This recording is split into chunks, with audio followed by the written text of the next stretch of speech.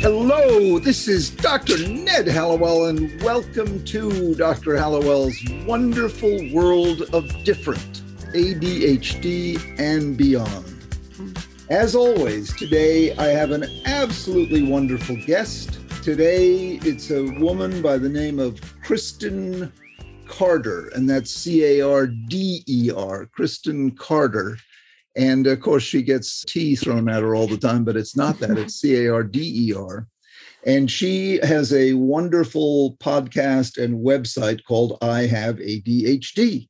So if you want to learn about her, just go to ihaveadhd.com. She also runs a coaching business called Focused that you can learn about at ihaveadhd.com. She's an absolutely captivating and enchanting person, married to a pastor with 3 boys, ages 13, 11, and 8. I was telling her the spacing is very similar to mine. Mine are 32, 29, and 26, only mine are girl, boy, boy, and she's boy, boy, boy. We've just met face to face, and although I think we've had a connection, implicit connection for a long time, and that's what I would like to explore with her and with you all. We will learn together. This is like a voyage into interesting territory that we're about to have laid bare. So with that as introduction, Kristen, welcome so much to my wonderful world of different.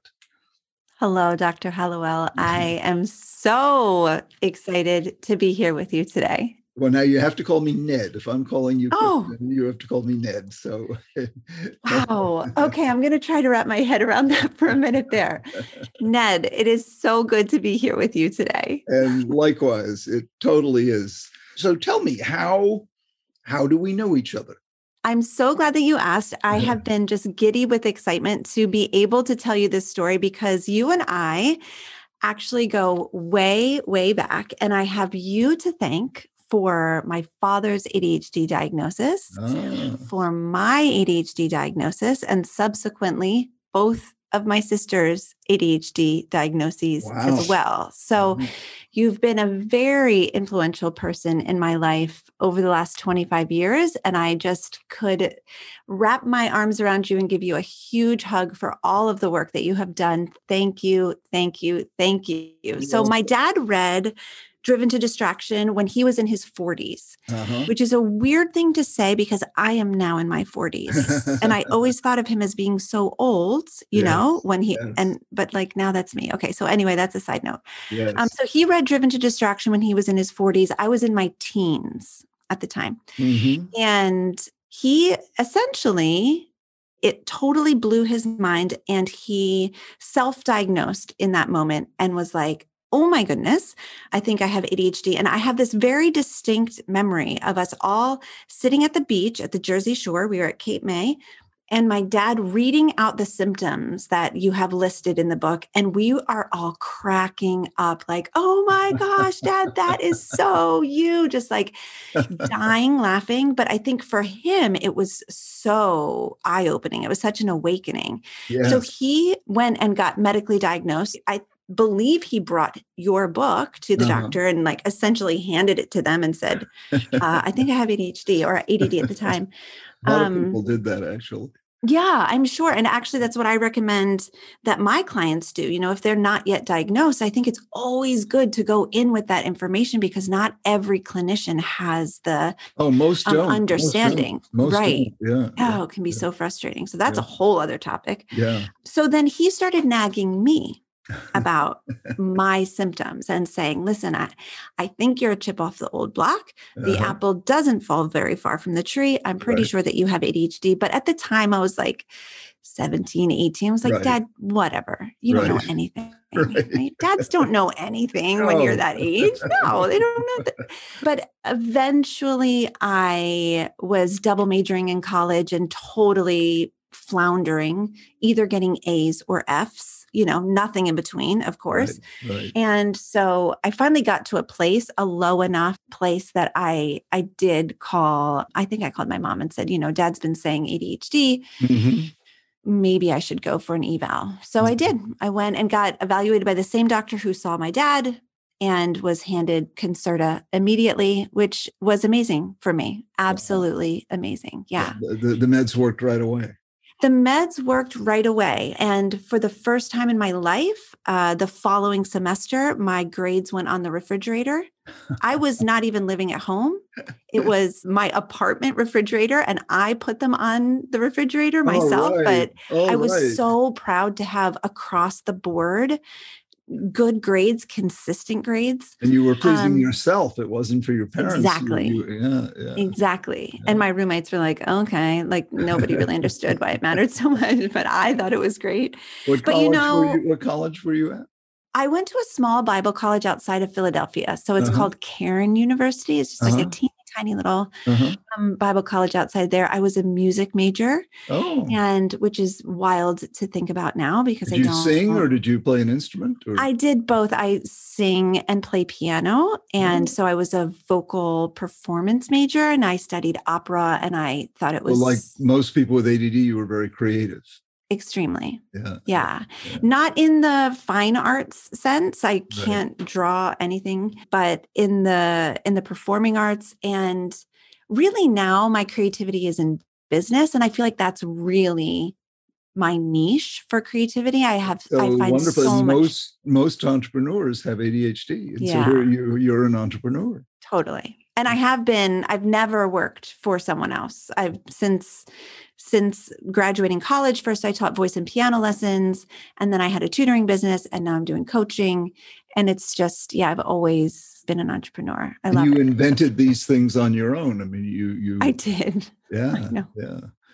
Yeah. And that's where the creativity comes from, right? And the ability to market and say your message a million different ways so that different people can catch on and catch the vibe of what you're doing. So, and you make enough money to keep a family of 3 kids along with your husband. And absolutely. Yeah. It's really that part in this coaching business that has been the most financially exciting of the 3 ventures. And I think it just speaks to the need that there is in the ADHD community. What are the 3 ventures again? What are the 3 ventures? So the first, I taught voice and piano lessons. So that was right out of college. So I had a little studio in my home, and I had anywhere from 20 to 30 private lesson students. And I did that for about 5 years. And then I actually got certified in this certain type of like brain training tutoring service, which trained cognitive skills, which really was my first foray into the ADHD world. Because even though I was diagnosed and medicated, I didn't know anything about ADHD. Didn't know anything about it.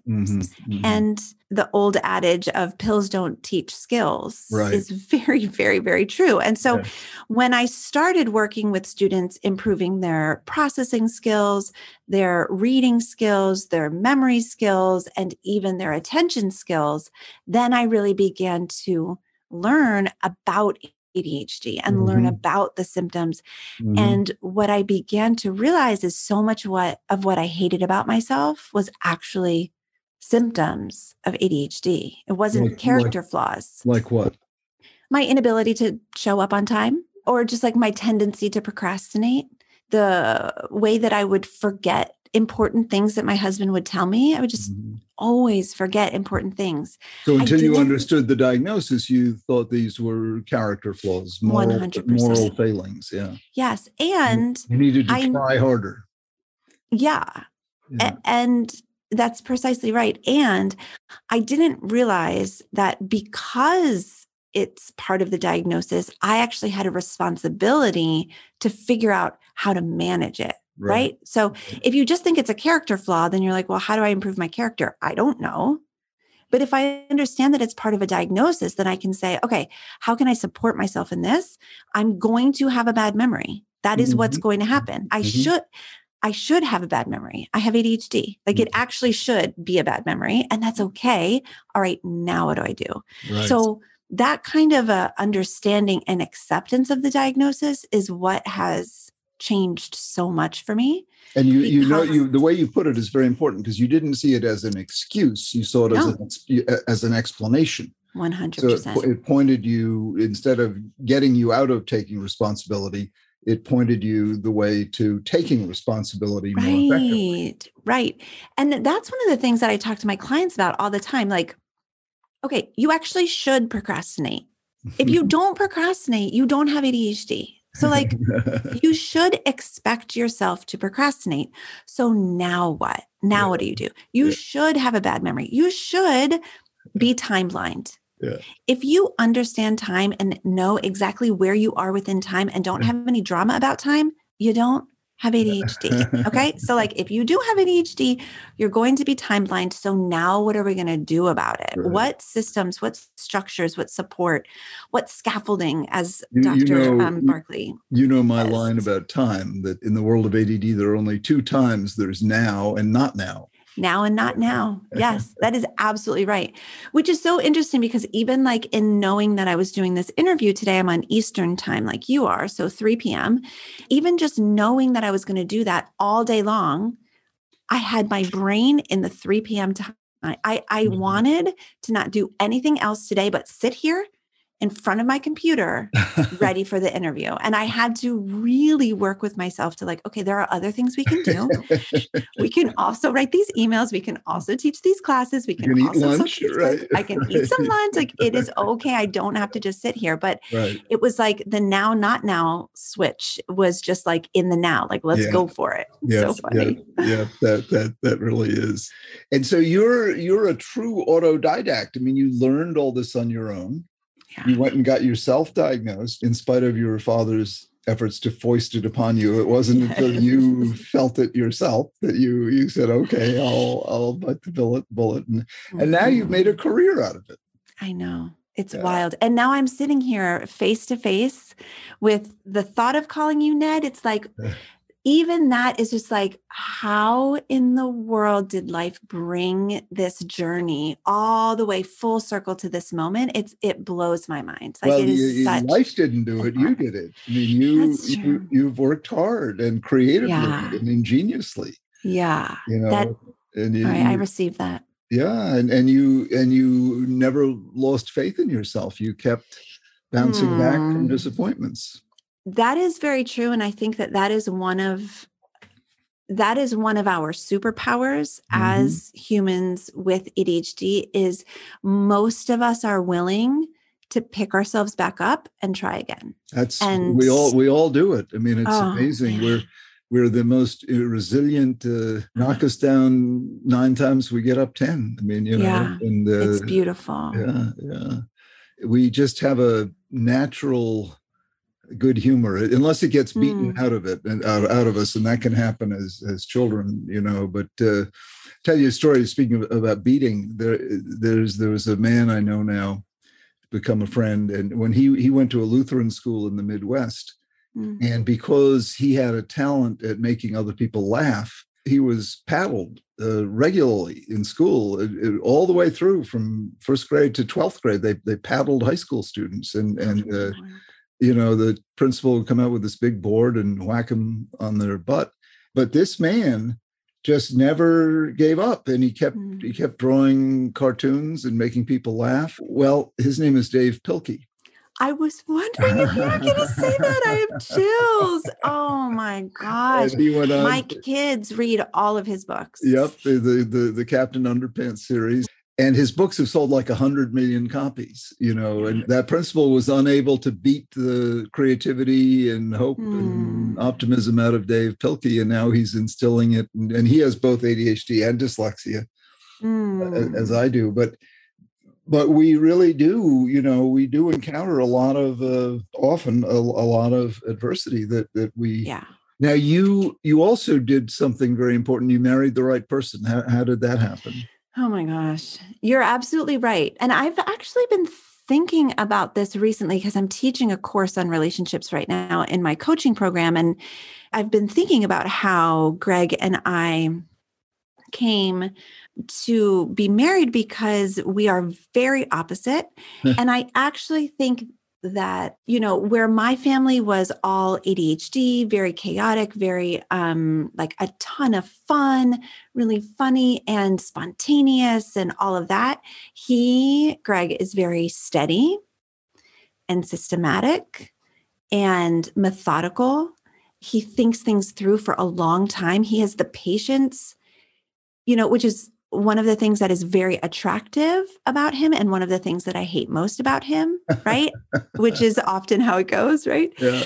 So I think that opposites attract, really. Yeah. And honestly, it's been such a beautiful partnership, especially in the last 5 to 10 years, as I have understood myself more and gained so much more awareness of ADHD and who I am at my core. Mm-hmm. Being able to celebrate our differences and celebrate, like, I am so glad that he's methodical. I'm so glad that he's patient, even though it may mean like his stories take longer than I always want to be paying attention, or he might need to tell me something a couple times just for him to like process it. So like curbing my impulse to be like, yeah, I know, I got it. Like, it's fine.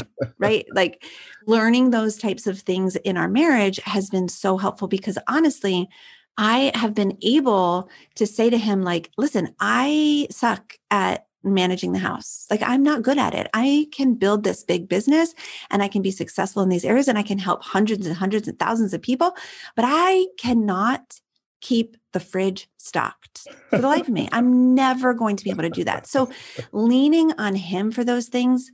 Is he good at that? He is willing and he's methodical and he's systematic. So like those kinds of things, and he's willing to work together. Whereas in the generations before me, like with my parents, the man did the work and the woman would stay home and do the house. Well, that doesn't work for me because I am bad at all of the house things. Right. And then with 3 boys, you've got to have a well-stocked refrigerator. We've got to have a well-stocked fridge. The TP's got to be on like auto order. Like we've got to have all of that. And so being able to partner with Greg in that and him seeing my strengths and being willing to just let me shine in my strengths and help me with the weakness areas, like being a partner at home has just been amazing. And how did you know that he was the right one or what made you think? Oh my gosh, I have no idea. I was 23. I was a baby. I was a teeny tiny baby. I have no idea. Who actually, did he ask you to marry him? Oh, yes. Okay. He knew pretty much right away, I think. And I, again, because of just who I was kind of like bouncing around and like, la, la, la. Yeah. But he was very intentional. So like our second date, he said, I want you to know, I'm very interested in you. I'm very interested in pursuing this relationship. It was the first time a man had ever said that to me. Like I have intention here. Was he your age? Yeah, he's 3 years older. Okay. So you're roughly the same age. Yeah, roughly the same age. And do you know what I think has kept me interested for so long is that he has always been a mystery to me still, even now. Oh. There's parts of him that are very mysterious. I feel like I learn more about him. He's much quieter than I am. And he's just got this like edge to him. And so there's just this mystery that at the time, I think is what really kept me very, very interested. And did you know he wanted to be a pastor then? I did, which is very ironic because my dad was a pastor and I said I would never marry a pastor. Oh, wow. But you know how that goes. Yeah. You can never say never. Yeah. I knew that he wanted to be a pastor and, I'd grown up in the church and it's an area that I feel very comfortable in. So it wasn't something that I was intimidated by, although I do have to admit there's not much that I'm intimidated by, which is both a blessing and a curse. Well, it also comes with ADD. Oh my gosh. Yes. Being able to put on that confident front as if you just know everything. And my husband will call me out on it. He'll say, you said that very confidently, but do you really know? And I'm like, oh no, I don't actually know. Well, you sound like a wonderful, wonderful match. You've been together how many years? Well, 23 to 40, so 17. 17 years. Yeah. Thank you for doing that math for me so I didn't have to do that live on the show. I appreciate that. You're such a delightful person, and yet a lot of people with ADD really struggle. What advice do you have to the ones who are not fulfilled and where they want to be yet? Yeah, I mean, I spent the majority of my life struggling. So I will just say that if you're listening to this and you're struggling, that is very normal for someone with ADHD, but it doesn't have to be the end of your story. One of the things that I learned about as I was working with students with learning differences who struggled in school is the concept of neuroplasticity, like the brain's willingness and ability to change. And that was a concept, even though it's like neuroscience and not something that you would maybe feel like would change your life forever. Right. It wasn't like a self-development tool, but it was this hope that the way that I was functioning in that moment was not necessarily what was going to be forever. And so exploring that topic and learning that, you know, our brains are willing to change, and being curious about the world and figuring out, like, who are the right teachers for me? Who are the people that I can learn from? Who are the example of what's possible in the world? You know, I don't know if I want to say this or not. Let's think about it for a second, Kristen.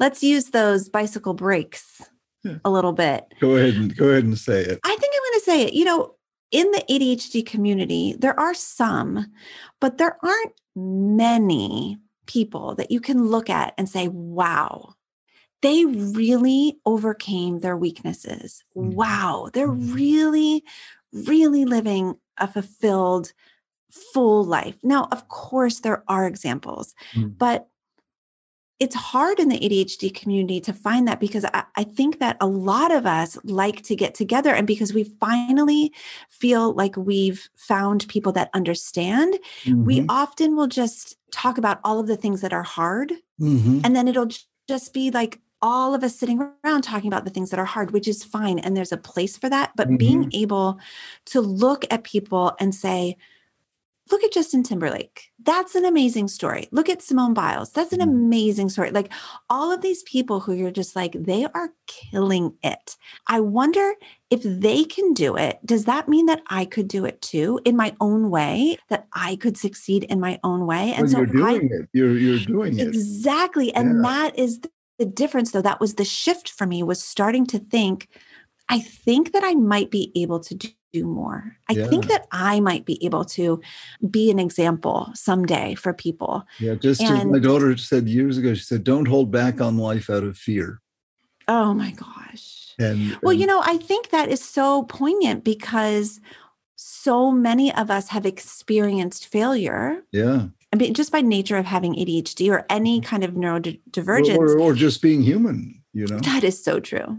That's so true. Yeah. The propensity toward feeling rejection from that failure, and then never wanting to feel it again, because it was such an unpleasant experience, we can really hold ourselves back. And so one of the things that I think has really helped me to excel is being willing to fail. Yes. And that's something that my dad has really helped me to see. Like, he would always say, you don't have to be the smartest guy in the room, but you do have to be persistent. And I've taken that, and I like to say, you don't have to be consistent. You're never going to be consistent. If you have ADHD, you're not going to be consistent. Okay. It's just the way it is. But if you are persistent, if you're willing to try and try and try and build up that tolerance to failure, you can for sure make amazing changes. Absolutely. And it's so important, I think, for the ADHD community to understand that there is potential. There is potential for growth, and things can change. Tremendous. I mean, huge. You've heard of the PCR test for COVID? Of course. You know what PCR stands for? I do not. It stands for polymerase chain reaction. And the polymerase chain reaction, next to the double helix, is probably the most important invention in biology in the past 100 years. The man who invented that, his name is Kary Mullis. He's now in heaven, but he won the Nobel Prize in chemistry in 1993 for doing that. He had way, way, way big time ADD. So we have Nobel Prize winners who have this. Wow. The man who founded JetBlue, David Neilman, has it. The woman in Canada who Heather Reisman runs their version of Amazon. I mean, the list goes on and on and on of people who have achieved at the very highest levels who have it. But at the same time, you don't want to say to someone, well, if you're not a superstar, you're not much, which is not true at all. Right. But your point, I mean, you can have this condition and have it become your superpower, and you can be very fulfilled as you are, and you're just getting started. I do feel like I'm just getting started. I do. I'm very hopeful for the future, which is something, again, that I do think I've always had, is that hope for the future. I'm curious what you think separates someone who is like higher achieving, reaching potential, from someone who's feeling very stuck. What do you, Ned Hallowell, think is there one thing? Are there a couple things? What's the component? And then I have some ideas too, but I'm curious what you think. Well, it's what I call the catalyst. In chemistry, in order to get a reaction going, there's a curve that goes up to a peak, and then the reaction starts and it comes down. And getting up that hill is called the energy of activation of a chemical reaction. Well, what a catalyst does is it lowers how much energy is required to go up that hill. And people who are stuck haven't found their catalyst. And most of the time, the catalyst comes in the form of a person, of a relationship, a mentor, a lover, a teacher, a boss, a priest, a pastor, a grandparent. Sometimes it's a dog. I dedicated my last book to dogs. It's no accident that God spelled backwards as dog. But that catalyst, it's the combination of finding the right task and the right catalyst. When you do that, you take off. Some people just choose the wrong task.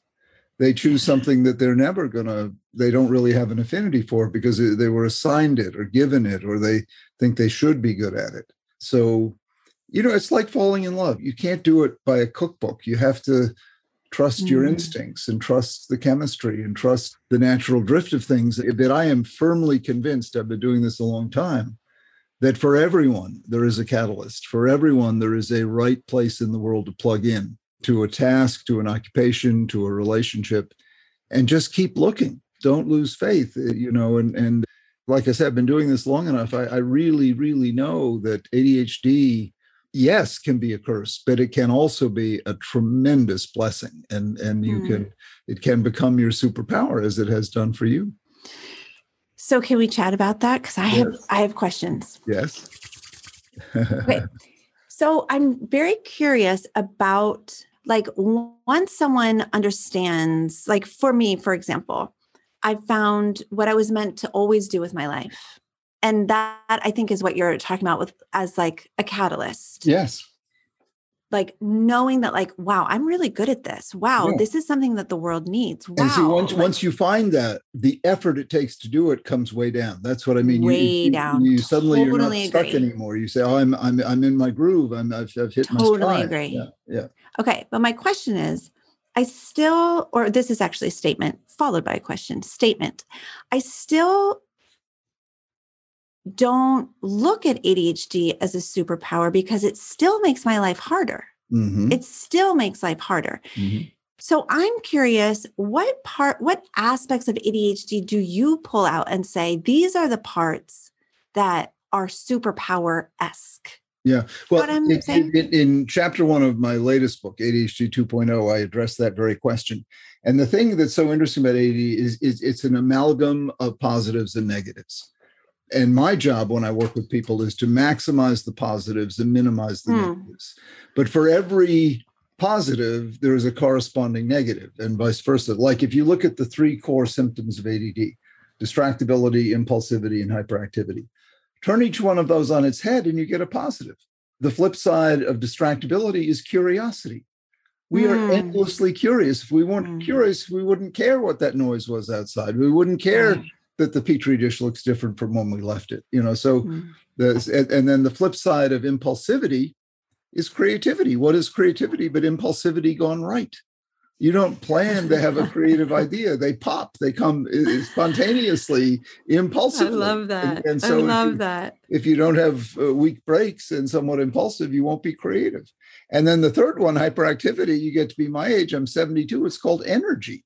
I'm really glad I have this little turbo pack on my back. So it's what makes the condition so interesting. It's negatives and positives. And what we need to do is, and we all have our own recipe, our own way of getting there, but we need to maximize the positives and minimize the negatives. And you see, the thing is, our positives, creativity, originality, drive, resilience, you can't buy or teach those. And the negatives, we can do something about. The distractibility, the time blindness, the disorganization, we can do something about that. There are various interventions, from coaching to medication to the way you live your day, the way you structure your environment. All of that can not cancel out, but compensate for the negatives. So my work with people is all about helping them maximize the positives and minimize the negatives. You can't eradicate the negatives. They'll always be there, but you can minimize their impact. And there are ways to do. Right at the top of the list is have a creative outlet. We need a creative outlet, have loving connections. Most people are happy and fulfilled in direct proportion to the number and depths of their loves. Think about it. You are fulfilled, healthy, and happy in direct proportion to the number and depths of your loves. Oh gosh, that's beautiful.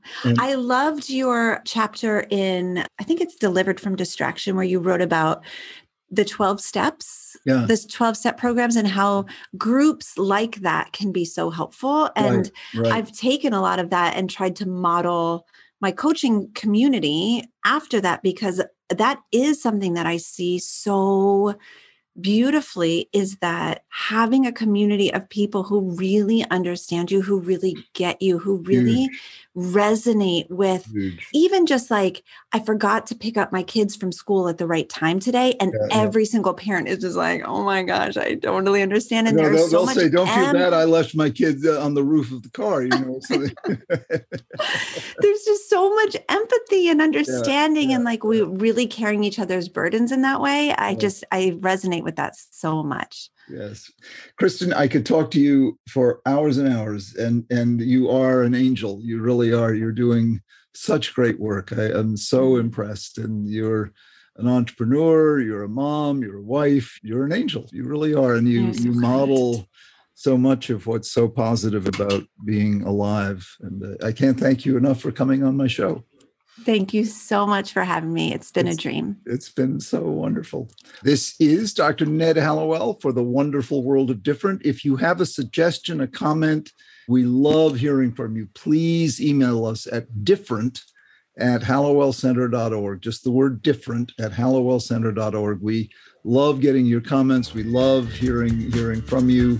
If you have guests that you'd like us to have, if you have comments on the wonderful Kristen who was with us today, let us know, and just send your comment to the word different at hallowellcenter.org. And Kristen Carter with a D, thank you so much for joining us. It's been a treat to chat with you for a little while and get to know you and the wonderful work you do. Thank you, thank you, thank you, thank you. Thank you.